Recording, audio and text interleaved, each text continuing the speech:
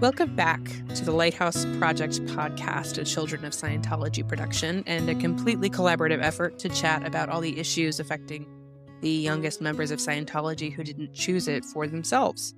Our goal is to help create awareness around what Scientology feels like, specifically to a child. What becomes of them, their sense of self, family bonds, mental health, as only someone who experienced being raised in it can, and some familiar topics in a different way. Dig into how we can heal and share tools. We do have a content warning. In this podcast, we are going to share some stories and information, some details of which may be upsetting or disturbing for listeners, specifically content involving sexual assault, rape, child sexual abuse, and psychological and physical abuse of children. We encourage anyone who's been affected by these types of experiences who wish to talk to someone about it to reach out to a trauma-informed organization in their area. Thank you, Amanda, for welcoming everyone into the podcast. In our last episode, we focused on Jane Doe 3's courageous testimony in the trial of Danny Masterson, where he is defending 3 counts of forcible rape charged by the Los Angeles County District Attorney's Office. And before we move on there, I really want to send out an acknowledgement to Jane Doe 3, having gone through this experience that she's had for so many years. And it's taken so much for her to, again, come to the stand and again, repeat this testimony. She's now had to talk about details of what happened to her so many ways, so many times, and in such an invasive manner. And I really want to, say thank you and just really acknowledge the impact that her story is having on other people, and to say thank you to her for being so courageous and doing and continuing to do what she's doing. I second that. I absolutely second that. Yeah. For this episode, we are going to examine the first expert testimony in this trial, which is from Dr. Ziv, who is a psychiatrist with a specialty in forensic psychiatry. In regards to the testimony that she is providing, she says that sometimes in the course of my work, I'm asked to provide what we call blind testimony about counterintuitive victim behaviors. Every state in the Union allows testimony about victims of sexual assault because people have preconceived notions about what victims do that are not true. And this is why, in my opinion, is why this is so important, having this expert testimony, because the jurors in this trial have their own experiences, different ways that they may have been raised, different access levels to information about sexual assault. And often when somebody hasn't experienced this themselves, they can only rely on perhaps other stories that they've been told or what they've seen in the media, or what they've seen on TV. And so it's really important to include this information. So Dr. Ziv talks about common myths regarding rape. And she says that there are widely held beliefs about sexual assault. Most people think sexual assault is done by a stranger.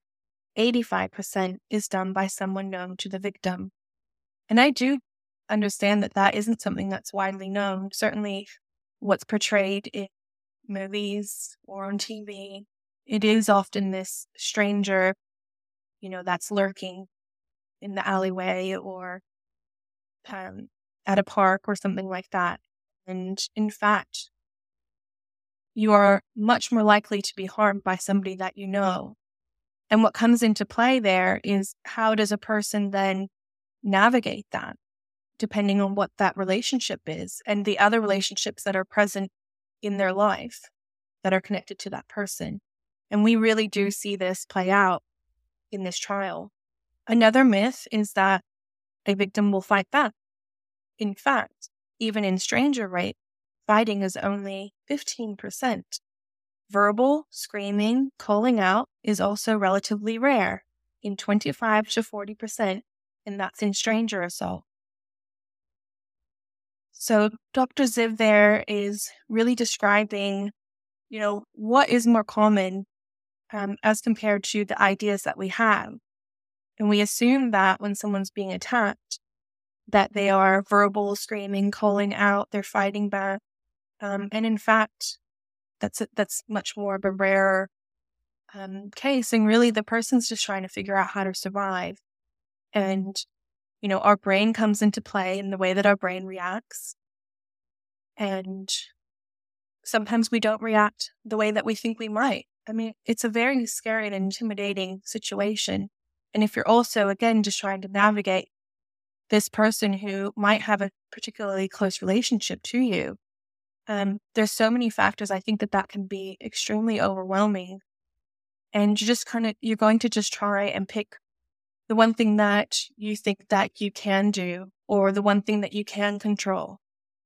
Yeah, Miriam, I think it's important to remember that power dynamics play a major role in these kinds of relationships and circumstances. And some of that has to do with someone's, instinct over a power dynamic, the need to feel like they are not helpless in some situation that has nothing to do with you, or that they have control over something in their lives or someone in their lives.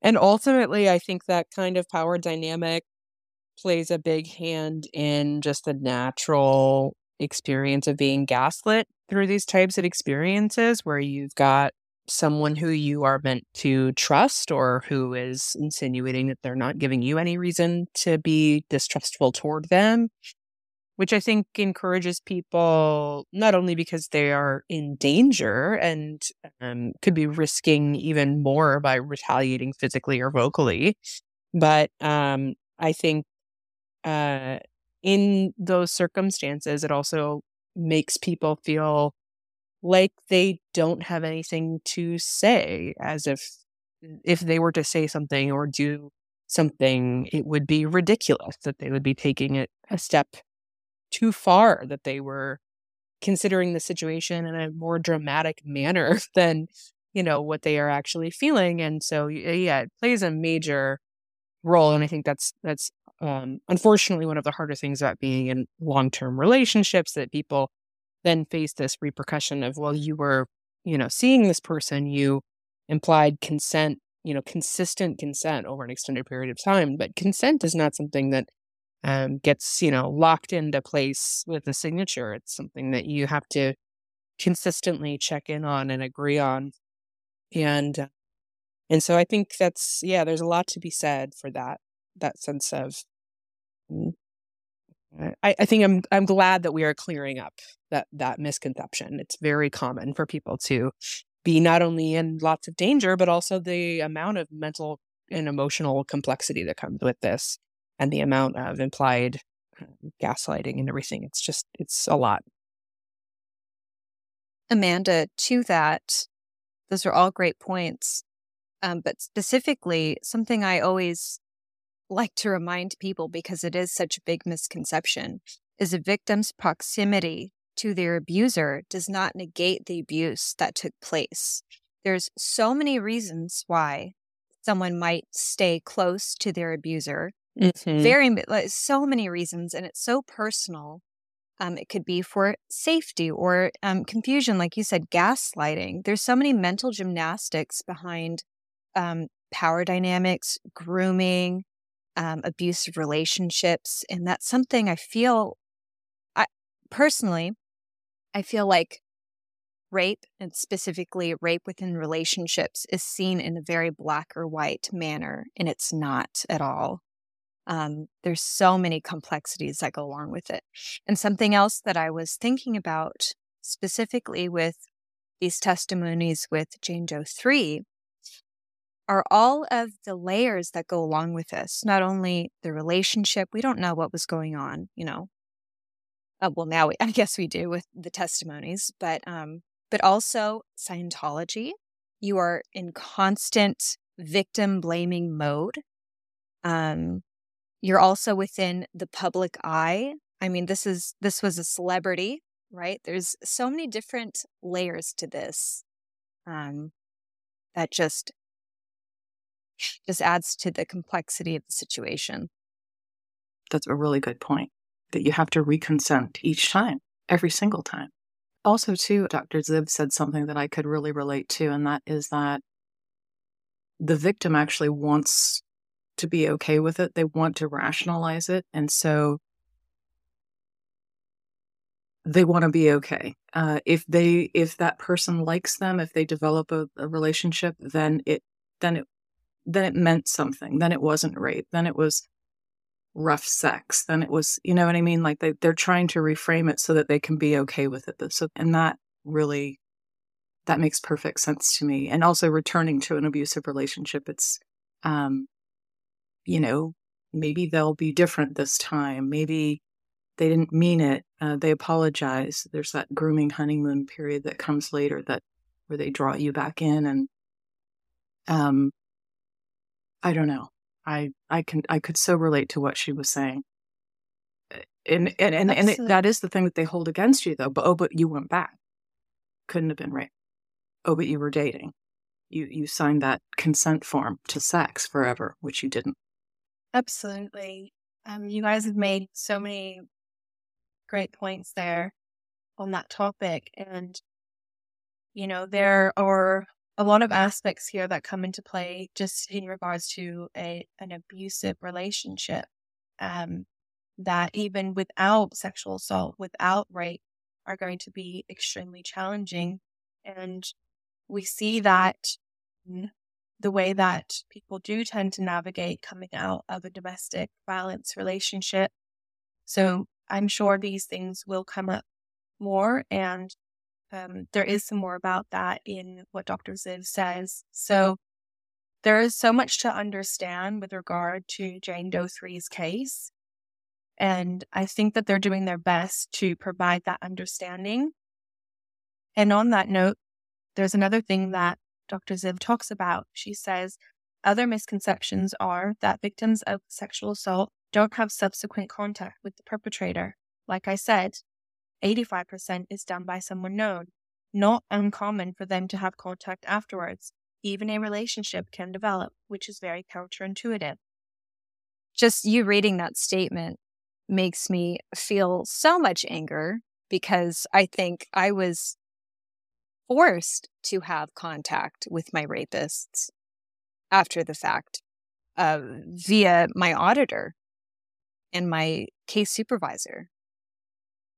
And I know that's a very unique thing, I guess, because it's Scientology, but yeah, that's just my thoughts that are popping up. Yeah, I wonder what other scenario would you be forced to be in a room in close quarters with someone that had done that to you and expected to act as if it was completely fine? I think the majority of them, unfortunately, are religious, communities. Yes. Yeah. Faith-based spaces that claim to embrace community. Oh, yeah, forgiveness. You need to forgive. Yeah. Really, or just about pretend PR. that it isn't happening, right? Yeah. So they're going to counsel you through staying instead of safety. And that's really frustrating. That's too bad.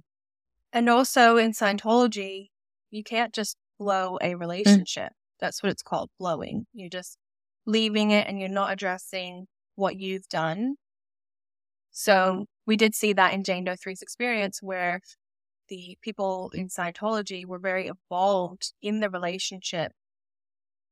She does, at the end of the relationship, she is doing that through the chaplain's office.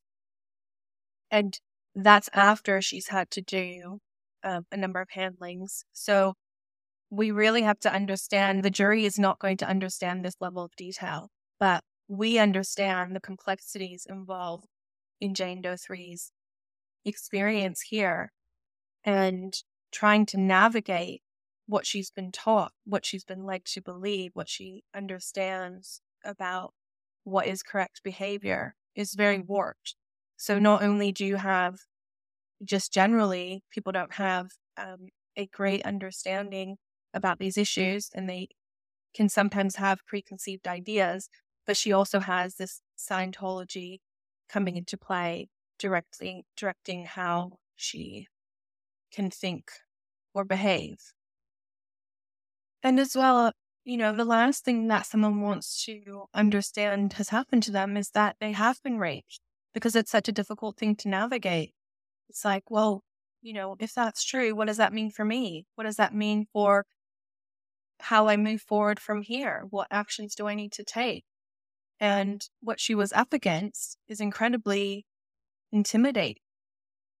And it's just, yeah, the more details that come out, it's just the more you understand what's happened, and just all the levels of where Scientology's been involved to make this that much harder for her to navigate and understand what's happened. Miriam, that made me think too, like, what are my next actions? I feel like if someone has not been in this experience, they don't realize how difficult it is to not only go to the police or appropriate authorities, but how little action is actually taken and how little survivors are actually believed. I'm not totally sure what the statistics are, but how many rape kits are left collecting dust in offices? How many police reports are taken but are never looked at again? That's a whole other daunting experience on its own. It's humiliating. It's exhausting having to go and report these rapes or assaults, and then for it to go nowhere as well. It's awful. Absolutely. And I know that this Dr. Ziv's testimony is, in the things that she says, these rape myths, I believe that Dr. Ziv's testimony does support the things that Jane Doe 1 and Jane Doe 2 have also said. But Jane Doe 3 happens to be the one that had the long-term relationship. And so there are more of those things that come into play because they live together. So there's a whole another sort of slew of things that come into play there. And Jane Doe 3 understood, okay, well, if I am going to deal with this thing that happened to me, well, Scientology has told me that they have a justice system. They have an ethics system, and that's where I'm supposed to go to get this help. This is where it's supposed to be addressed. And she really believed, she'd been told that through her Scientology experience, that this is where it gets resolved and we can help him and we can make this situation better. But in fact, what she experienced was that the focus was on her.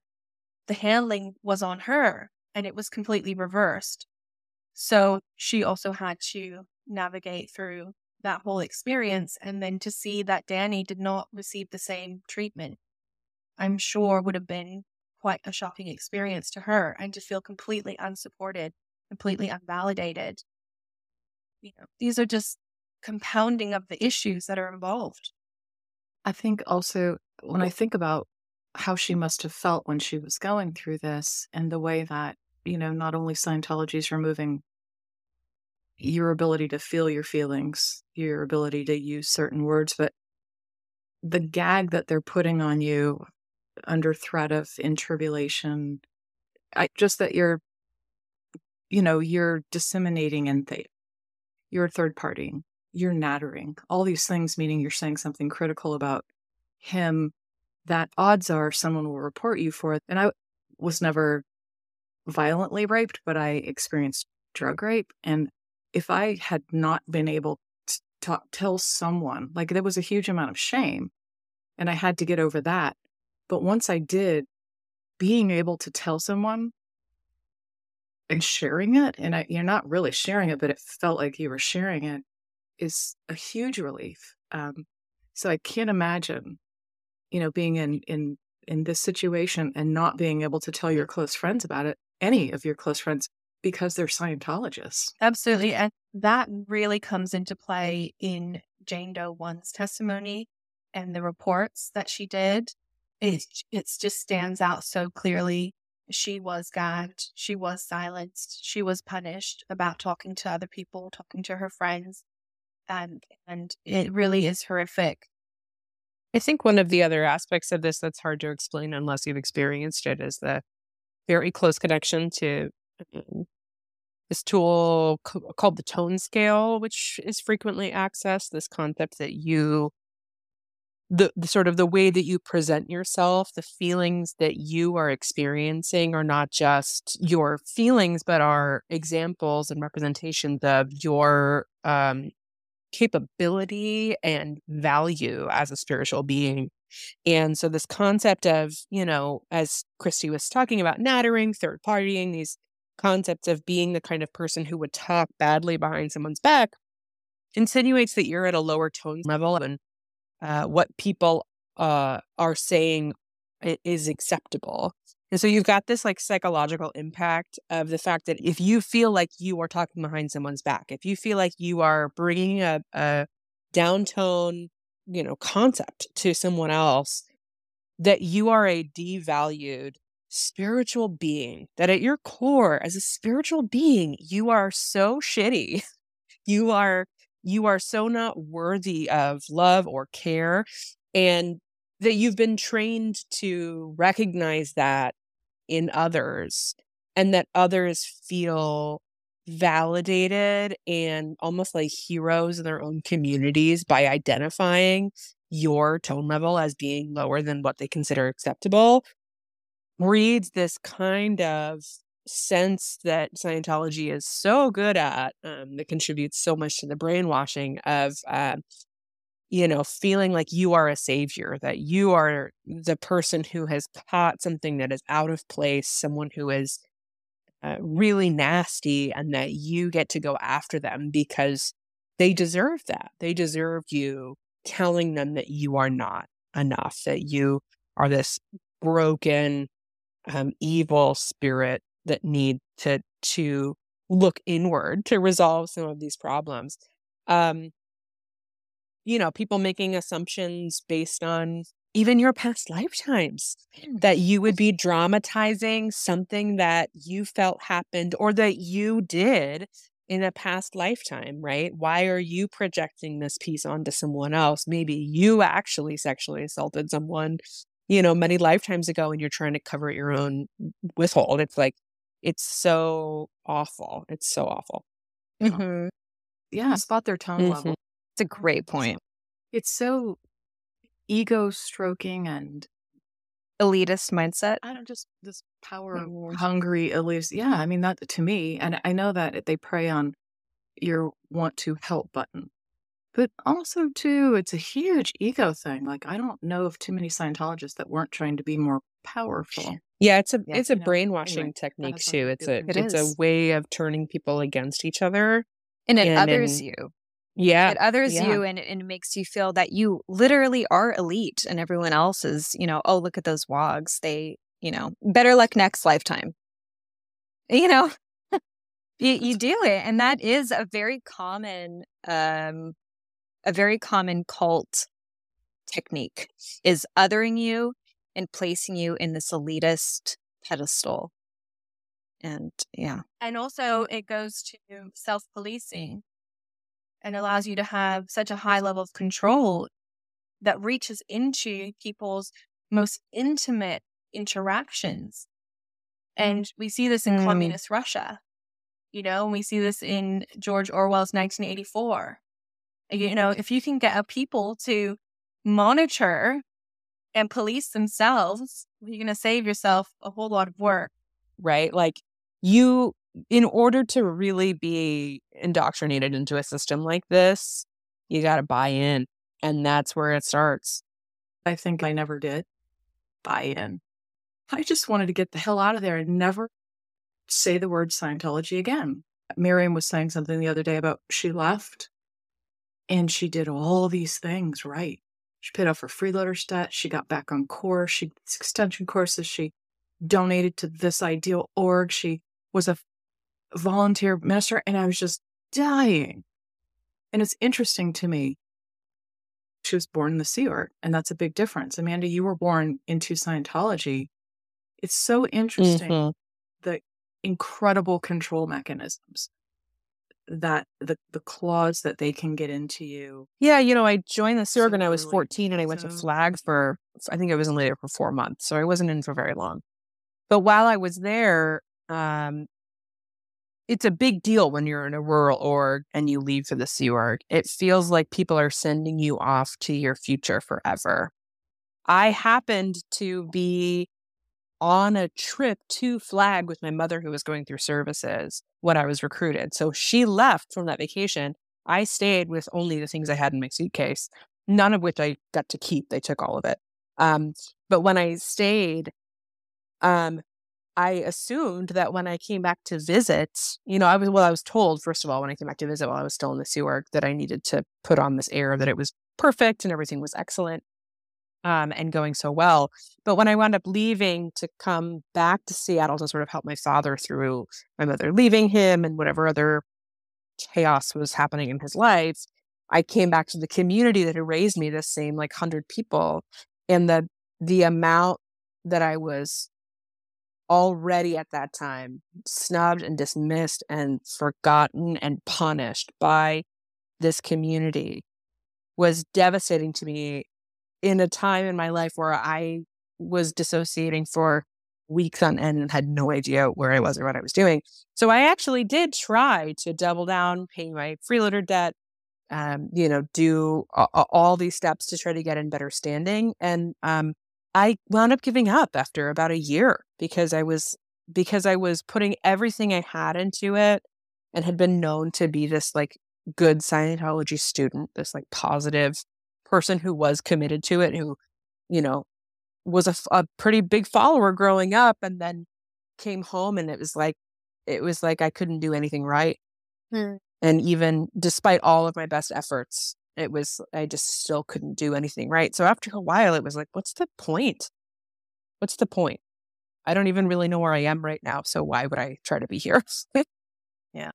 I actually read 1984 on accident when I was in the Sea Org because we were going to the Delphi school in Clearwater. Every other Saturday, we would get to go to school for, I think it was 4 hours that day. Wasn't really school. They had a couple of worksheets that they never checked that they would tell you to, try to teach yourself math or teach yourself, these different things. And I remember being in a library at a school and sitting by myself and thinking, well, I have to do something. And I grabbed this book that stood out to me that I thought I had recognized the name of. I had never read it before. And it turned out to be 1984. And I read it cover to cover while I was in the Sea Org. And it was one of the first things that I read that I felt really deeply connected to. And I had no idea why. It was completely missed on me at the time.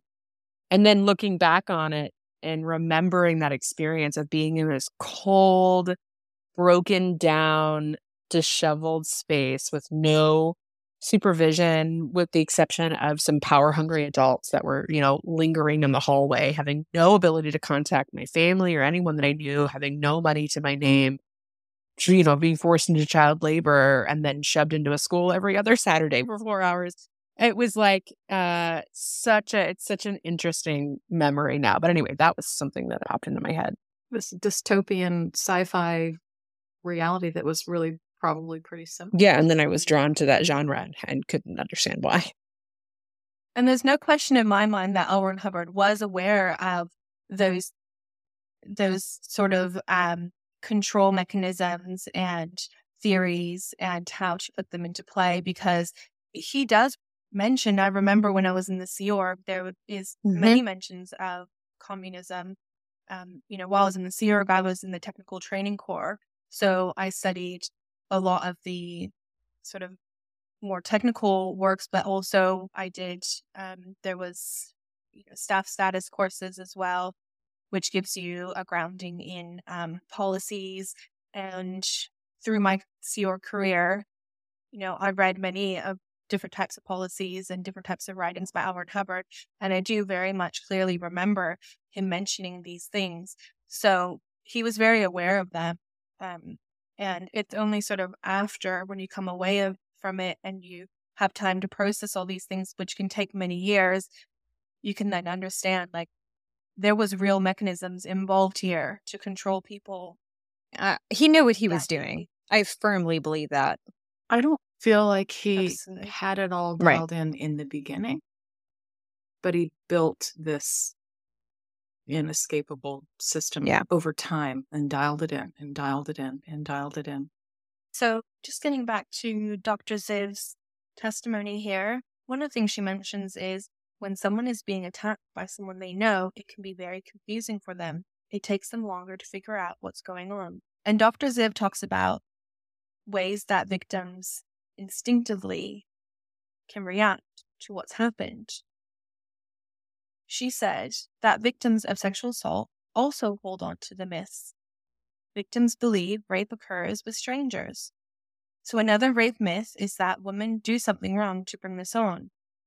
So isn't that interesting? So even in the common rape myths, there is this idea of fault with oneself, that someone did something to bring it on.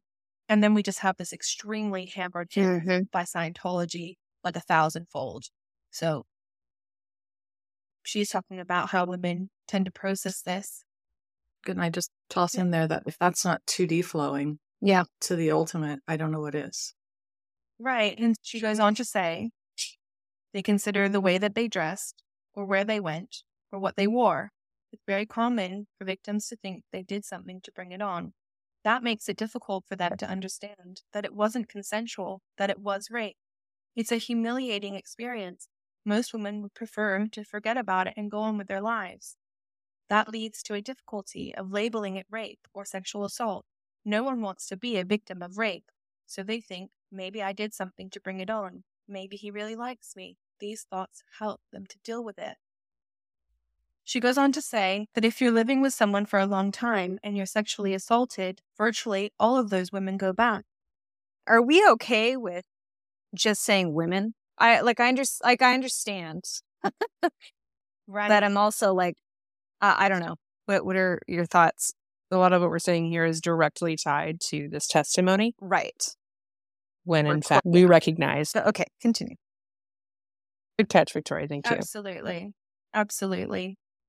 You know, this is something that I feel really strongly about because abuse and assault, especially when it comes to children. And I feel so passionately about this because 100%. it more has to do with access than it has to do with gender. And I wouldn't want anyone to feel excluded from this topic. But that's a good question. I mean, the statistics, yes, but I don't want to overlook or dismiss assault that happens to all genders.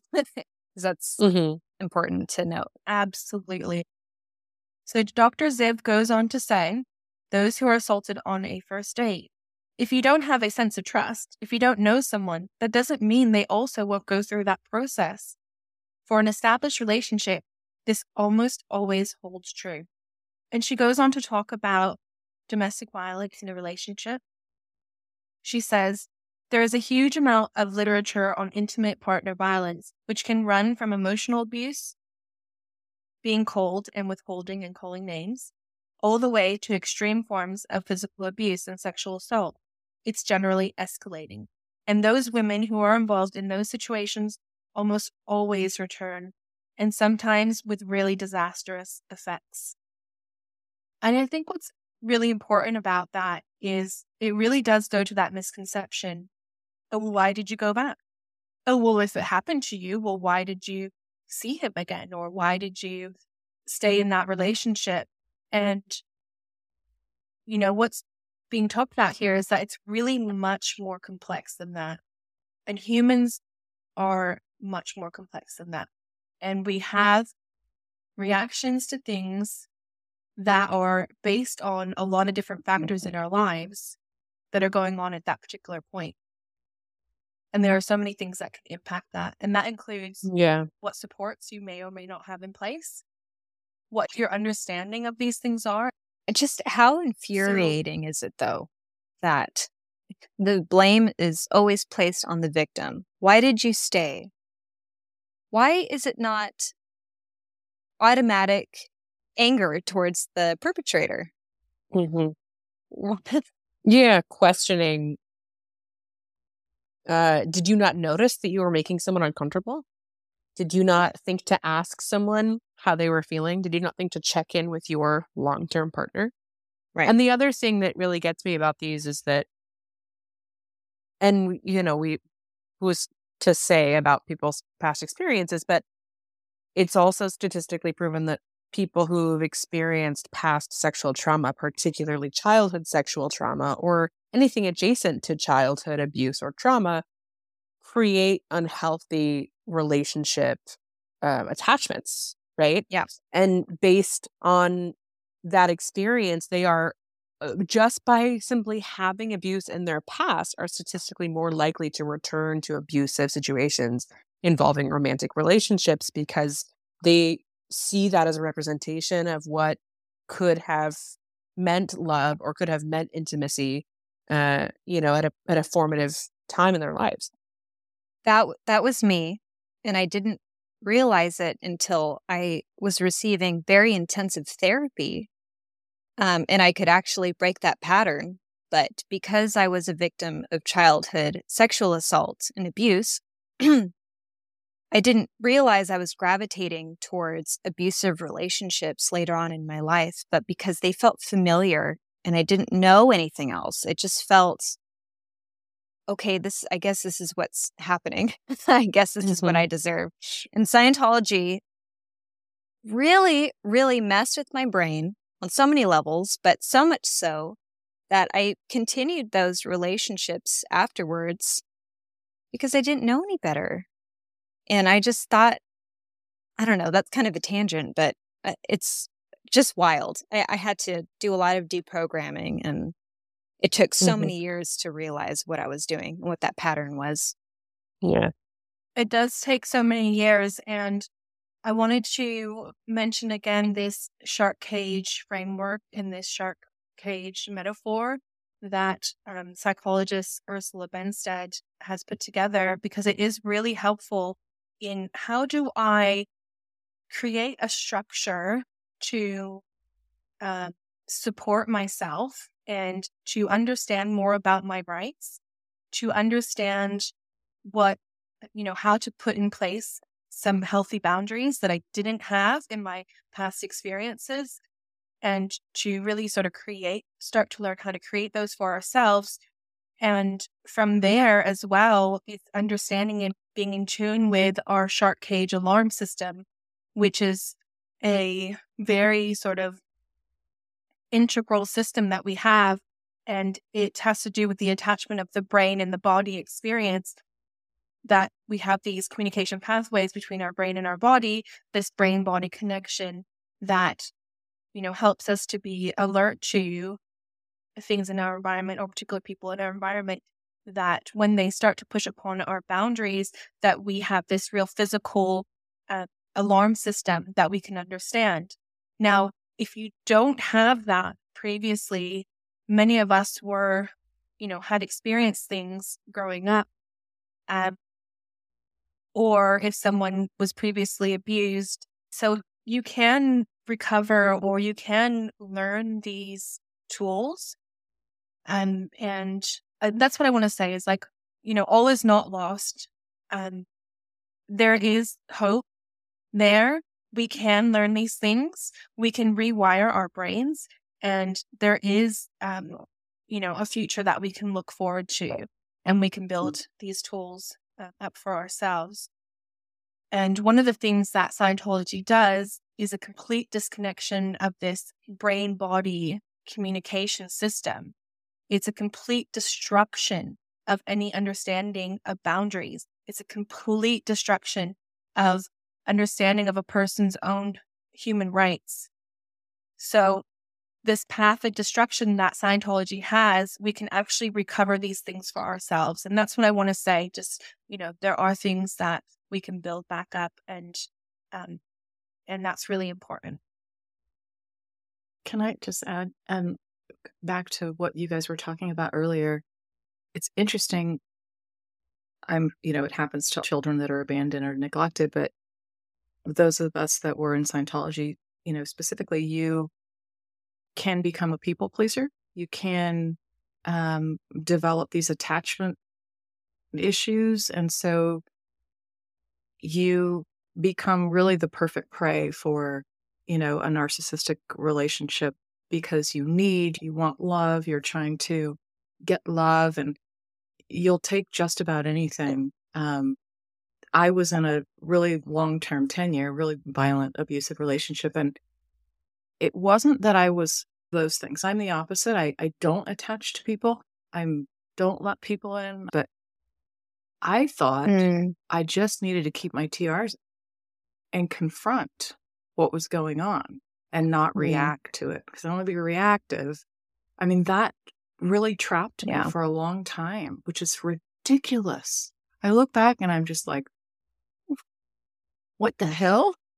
But that was this Scientology piece kind of playing out in this ridiculous relationship. And it was familiar. It felt not unlike the control and manipulation that I experienced in Scientology and the Sea Org, the constant threats, the constant pressures, it was very familiar. Yeah, I think about TRs a lot because, again, very much a brainwashing mechanism and tool. And, going through these drills, I don't know how much of this we want to expand on in terms of definition. To provide a short explanation about the training routines that we'll be discussing over the next few minutes, and we will revisit repeatedly because they play a pivotal role in the life of any Scientologist, definitely Scientology children. Scientology describes the training routines as tools to help members be present to communicate better with others. Critics feel that these create hypnotic trance-like states that make members easier to control, as well as desensitize them. They are introductory, first to help members communicate better. Later, they're done more professionally as a part of a member's training to become a professional auditor, enabling that member to perform counseling on other members in locked-door sessions, utilizing an e-meter, or what critics refer to as a lie detector, that helps them guide members through personal questions, sometimes interrogations, around a myriad of subjects as you travel up the bridge to total freedom. During these routines, you stare into often a stranger's face for hours or days or months until you're told that you've passed. The drills, in practice, end up being quite personal and in very close quarters. Very often children are paired with adults and vice versa in these course rooms full of mixed-age Scientologists, and you're seated face-to-face, knee-to-knee, often touching, so very close, and any reaction from you is recognized as your inability to confront. The first training drill is called OTTR0. You sit, eyes closed, face-to-face, knee-to-knee with another person. Per Scientology online courses, this drill trains you to be able to comfortably be there. There's no conversation. This is a silent drill. There's to be no twitching, no moving, or anything else. If the student falls asleep, the coach says, "Flunk, you went to sleep. Start." And they begin again. This drill can last for hours or days or months, depending on the student's reaction. The second training drill is Training Routine 0, or TR0. Scientology online courses says it's the action of being able to face someone or something without avoiding him or it, to comfortably confront another person. So you and the other person are seated about 3 feet apart, facing each other, eyes open, knee to knee. There's no conversation. This is a silent drill. You sit and look at the person across from you, and you say and do nothing. You must not speak, move, giggle, be embarrassed, become sleepy. If you do react, the coach will flunk you, correct you, and return you to the drill. This drill can last for hours, days, months. The next training routine is TR0 Bullbait, designed to train you to confront while you're being heckled. Scientology online courses says bullbait means to find certain actions, words, phrases, mannerisms, or subjects that cause a student to become distracted by reacting to the coach. The word bullbait is derived from an English and Spanish sport of baiting, referring to the practice of setting dogs onto a chained bull. It'll be found that people have certain things that have caused them to react in some way, and in Scientology we call this a button, an item, a word, a phrase, a subject, or an idea that causes a response or reaction in an individual. The instruction for this drill is that the coach may say anything or do anything except leave the chair. However, the coach must be realistic in his coaching, giving real conditions and circumstances that could come up in everyday life. The student's buttons can be found and tramped on hard until they no longer produce a reaction. You continue this drill until you do not react in any way. Facial expressions, laughter, squirming. There are very little limits on what can be said and done here. In fact, although it says you may not touch the student, very often touching happens. If you're small and you're doing this with an adult, their legs will actually often be outside of yours and circling you as they lean in during bull baiting, getting in your face in an effort to get you to react. And then the topics often go to sexually explicit language, sexually explicit comments about you, very suggestive things, and you may not react. So as you can imagine, being on the receiving end of this drill as a child, or even just a female with a male, can be quite uncomfortable and get extremely inappropriate, and there are no safe words.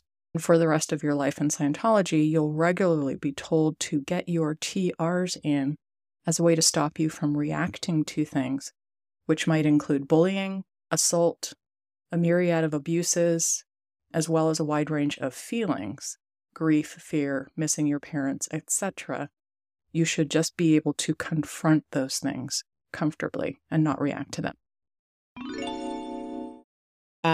But, going through these drills that force you for hours and hours and hours at a time to sit, without thinking, without blinking, but without disengaging, but without, it's a very, very much a thing to test your own sensitivities and desensitize you to almost anything around you. And with TRs, I think about a lot of the time, especially if the abuse sort of occurred with someone that had been affiliated with the church, that that is also a tool that can consistently be used against you, right? That you either tap into TRs as what is considered to be a tool for yourself, or that someone is pushing that on you to say, keep your TRs in. And again, it's just a whole sense of control. Yeah. And everything can be Right. explained away by it's just bull baiting. Right. Bull baiting, especially if you're doing TRs at a young age, which, for me, doing TR drills started at like 7 or 8. And when you are starting it at such a young age, bull baiting is kind of an exciting concept. It's the only time you really get to buck the norm, and it's the only time you get to really do things and be out of control in big ways. And especially for younger people, or even people that are in their early teen years, it becomes this exciting concept, this like kind of fun, flirty thing. Yeah. And so that's where you get course rooms with people where there are, 11, 12, 13-year-old girls in a course room being bull baited by adult men who are doing completely inappropriate gestures and using completely inappropriate language and getting really close to these young women and really just being awful and obnoxious. And that's kind of stuff starts early. That's also a part of grooming process for many staff members and many people that, are adults that do these kinds of intimate exchanges with these teenagers. And they don't, the whole explanation again turns it back around on you. You are not your body. You are much older than this. You are so much more mature than this.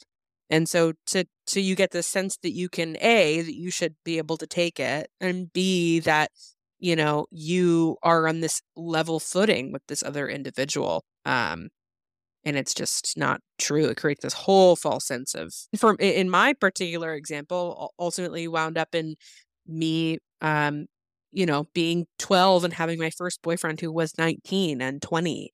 And then dating much, much older men because it was accepted, because we were not our bodies and that was normal. So, it's, makes me crazy. That reminds me of something Miriam said earlier about the disconnection between the body and the, what'd you say? Brain-body connection. And that's just a somatic.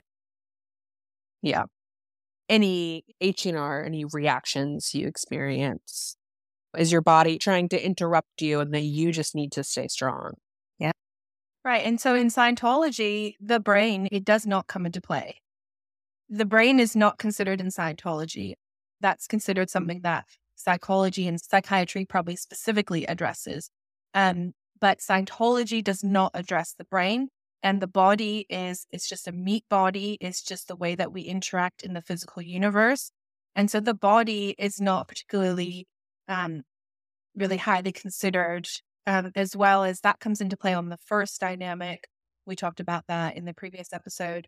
And so really a person needs to focus more on mankind and expanding their dynamics outwards. So beyond what the body needs to do to interact with the physical universe, it's not that important. And the spirit should have power over the body. And in fact, that's not healthy, because we need to be able to process what happens through our senses, what's happening in our body.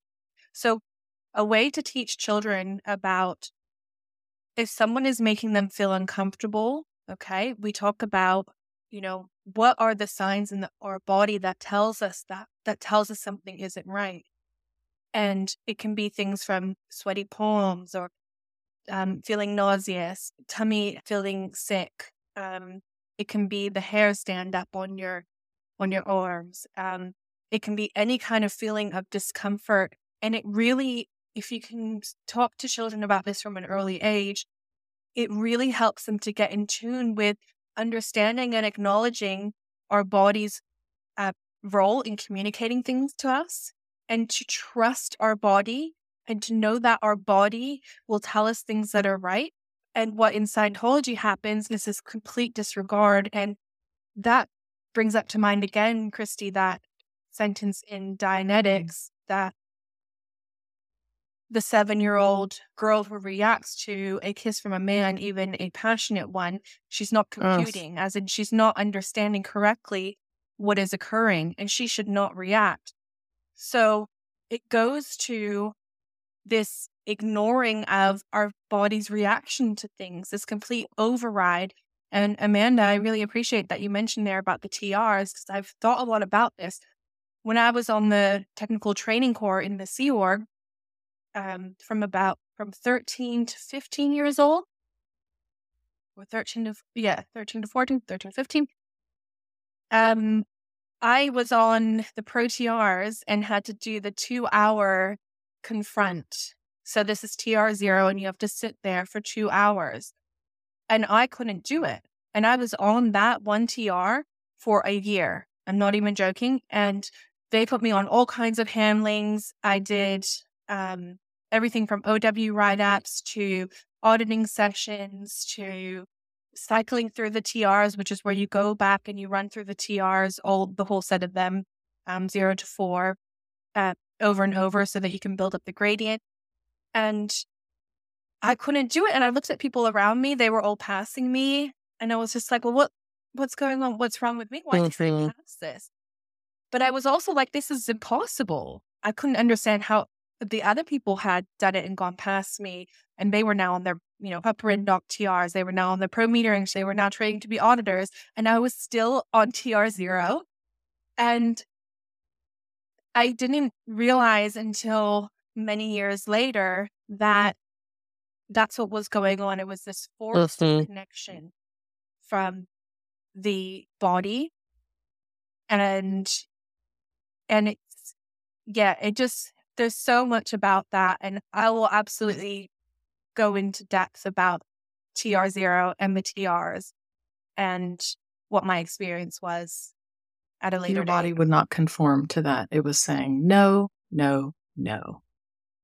And you were getting flunked because you were nodding off, blinking, sneezing, whatever, not able to sit there comfortably and confront. It was actually every time I was nodding off. So it was very quickly, within by the 15-minute mark, my head would be slumped. It was like I was called Anaton. Yes. Anaton. And I'd have to refresh my memory on what that was exactly, but I'm pretty sure that was an accurate description of what it was. So obviously it was a phenomenon, going Anaton, and this is what I was doing. So it's obviously a reaction to what's going on here. And it's this enforcement where, obviously I was just like, Well, kind of isn't it figured interesting out that an what was happening. overworked child So- labor, Yeah. Yeah. child gets the only opportunity she gets in a 15, 16, 17-hour day to sit down and starts falling A asleep. normal human reaction. Mm-hmm. Yeah. And that forced concept, the thing is, you're not supposed to zone out, right? Like, you're told that you will be present the entire time. And it's almost like a first, I kind of think of the TRs as like this first ring of fire, because you are being tested. You are absolutely being pushed to your limit until you accept what you consider to be the impossible, what your body considers the impossible. You are being pushed to that breaking point and pushed past that breaking point in order to become more pliable. That's where I talked about it last time so I was diagnosed with dissociative identity disorder. And I feel like TRs are where I really honed in my dissociation. And I laugh about it now, but I mean, honestly, you're validated for being out of your body and really dissociating from your body and yourself. And we drilled that so much in TRs. And I did my TRs a couple of times, and I look back at it now. I'm like, wow, that was really just exacerbating this mental illness that was happening and went undiagnosed for so many years. Well, it's a pattern too, right? Yeah. Going exterior is a huge goal. This concept of going, especially when you're, at a young age. Yeah. This concept that you will leave your body and you will feel this release and get a sense of, floating above yourself, absolute perfect harmony with everything. And now, Yeah, exactly. Now I know that's depersonalization and derealization, and it's not a good thing. It's very dangerous. Yes. Yes, exactly. Yeah. I wanted to read that full definition, which I've got in that tech dictionary, and it says, for Anaton, it says an abbreviation of analytical attenuation, meaning a diminutive or weakening of the analytical awareness of an individual for a brief or extensive period of time. If sufficiently great, it can result in unconsciousness. Isn't that so crazy? And so, like, the TRs, doing that TR0, that can make you go unconscious. And they're like, well, you went unconscious, and then you've got to really try and separate yourself from your body. You're being shamed and blamed and insulted. You went Anaton. Yeah. Feel like you have a stake in this game, but commit with me, but don't fall asleep. I wanted to ask you all sorts of questions about kids becoming auditors and that whole thing. I'd love to talk more about that too at some point. Yeah, awesome. And then at a later date, when we do a full deep dive into the TRs, we can, really get in there, because it just does the opposite of what you need to do to understand what's happening to you. We're going to pause here for this episode. So to be continued, we'll carry on this conversation right where we left off. Thank you all for sharing your stories and for being vulnerable and honest, sharing your truth and experiences. This has been lots of great information, but a lot of details that could be really hard to digest, especially if you are a survivor of abuse as well. So please remember to check in with yourselves. For information, support, and advice regarding sexual assault, the largest national helpline in the U.S. is RAINN. That's RAINN. Their website is rainn.org. And you can speak with a trained staff member via the online chat or call their free helpline. The phone number is 800-656-HOPE. So that's 800-656-4673. We're just so happy and appreciative of anyone that is listening, because this is really meant to be a part of community. And we're here all together. So we're very appreciative as you're part of our village. So thank you so much.